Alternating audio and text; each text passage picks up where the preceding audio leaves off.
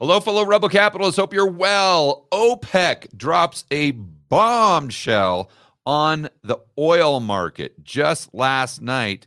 They have an emergency meeting, just like Janet Yellen had, and they came out and announced that they're going to make some huge production cuts. And we have seen the price of oil today respond accordingly. Let's go right into this article from CNBC and try to figure out if this is going to increase the rate of consumer price inflation in the United States, and what on earth is the Fed going to do? Now they're really backed up into a corner. Let's go right over to this article from CNBC. Check this out and try to connect some dots here. So title, OPEC Plus just made the Fed's job more complicated. Why? Well, because you guys know that oil is pretty much an input cost for everything. So if the price of oil goes to $200 a barrel, well, that's going to put a lot of upward pressure on consumer prices globally and right in the United States. Here's what it did and what could be next. Several OPEC Plus members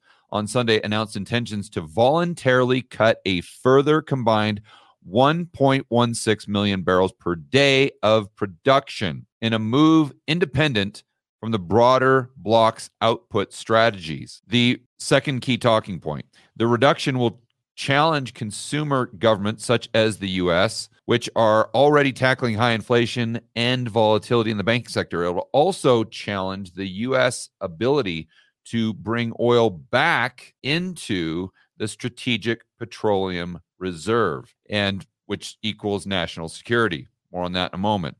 A formal meeting of OPEC Technical Committee took place on Monday to review the group's existing strategy. Okay, let's get into the meat of the article here. And as you would imagine, Washington, D.C. immediately pushes back.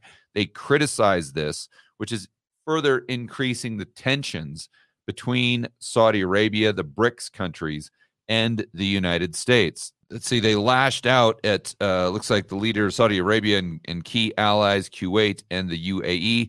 They said that they would remove more than 1 million barrels per day, as we discussed earlier. This adds to Russia's existing intention to trim 500,000 barrels per day of its own production. And so a couple rumors there from experts that I'm hearing on Twitter as to why they may be doing this. The obvious is they're trying to basically give the middle finger to the United States and make their life more difficult, putting pressure on them for putting pressure on Russia or any of these BRIC countries. It could be a way for China to exert their influence on Saudi Arabia to make sure that they're kind of weakening the United States and weakening the U.S. economy. And, who knows what they have in store later on in the year or maybe into 2024, as we've discussed on this channel. Maybe it's just a way to kind of grind down the United States. If you grind down the economy, you kind of grind down the country's ability to defend itself. But I think what's more probable is something that an oil expert that's on Macro Voices all the time, his name is Anas Al-Haji, and hopefully I'm pronouncing that right. And he was just on a Twitter Spaces, and I heard him say that in his opinion, this is them bringing down production just really to meet demand. So they see demand really going down on their end, and they see demand going down in the future. Why? Because they're paying attention to the yield curve, just like we've been doing on this channel. And they see that tsunami, that economic tsunami coming out at them at 500 miles per hour. Again, something we've been talking about on this channel pretty much constantly for the last 6 months. And they know, just like you guys know from watching my videos, that it's not just the inversion of the curve. It's when the curve is no longer inverted. That's when the proverbial stuff usually hits the fan. So, they're not stupid. They're looking at the same charts and the same data that we're looking at. And they say, okay, well, demand is most likely going to fall off a cliff in the next 2, 3, 4 months. And you combine that with what they're seeing right now with all the banking stuff. And they say, okay, we're going to reduce our output. So we kind of maintain that price level around $70, $80. That was his view. And I think I'm no oil expert, but that made a lot of sense to me. As you guys know, there are usually unintended consequences and intended consequences that are above and beyond just the price and supply-demand dynamics. So Joe Biden comes out, the administration, and they obviously were criticizing the cuts. For them, if you're the president, you're trying to fight inflation, or if you're a politician in Europe, in the UK, and you've got inflation running at pretty much all-time highs, and you see OPEC doing this, that's not a good thing. That's most likely going to make your job a lot harder. Although, what's interesting is to go through the thought experiment as to how this would impact the aggregate total of consumer prices. Because I tend to think through this from the standpoint of a monetarist, like a Milton Friedman type, not to put myself in that category, but they would always look at the money supply first and foremost and kind of go from there. And I think that's wise to do that when you're thinking about oil being an input cost for everything, therefore the price of everything actually going up. All right, let's just assume the price of everything goes up, but there aren't more currency units. What happens then? You see, the price of everything can't go up unless the amount of currency units is going up. Now, the price of a lot of things can go up, like gas, but people are going to have to buy less stuff because their income isn't going to go up at the same rate as the price of oil. Let's assume it goes to $200 a barrel. So they're going to have to rob Peter to pay Paul. So that means that the price of the stuff they need is going to go up because they have to allocate more currency units to that, but they have to take currency units away from something else. Therefore, the price of the stuff they want most likely goes down. So in aggregate total, does inflation go up? Maybe. I mean, it depends. It's really, there's thousands of variables that are involved here. But I don't know that just because, especially longer term, I don't know that just because the price of oil skyrockets to 200, that means that the CPI as measured by the government would go up at the exact same percentage. There would have to be a give and take there as far as taking money away from this so you can afford to buy this thing that you absolutely cannot live without. Hey guys, I want to remind you to check out Rebel Capitalist Pro. This is the incredible online investment forum that I have with investment experts Lynn Alden and Chris McIntosh. It includes professionals such as Patrick Ceresna from Macro Voices. He specializes in options. Tony Greer, commodity trading.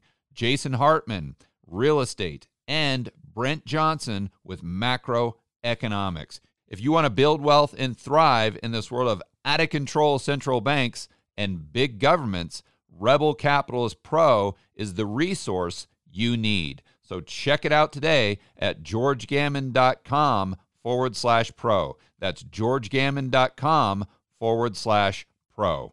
We'll see you inside with the fellow Rebel capitalists that are taking their investing to the next level.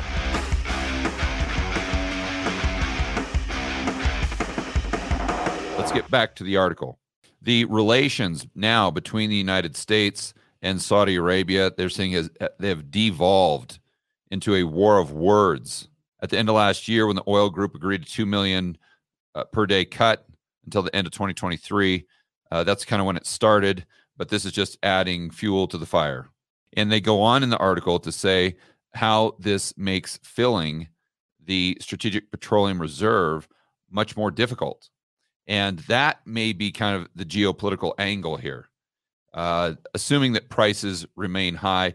And again, going back to Anas Al-Haji, he was saying that this might, it definitely has a temporary boost, that's for sure. You saw that chart that I used on the thumbnail. That's actually the price of oil. That wasn't some other chart. That was actually what it did today. It went from, I don't know, 70, 68, straight up to 80 or 83, just when the market opened this morning. So that's a huge increase. And a lot of people are saying it's going to get to 95, 100, keep going 125. Who knows where it will stop? But in his view, that's probably not going to happen again because of that demand side. And he thinks that although it probably won't, that this price increase that we've seen most likely is temporary, or this price spike.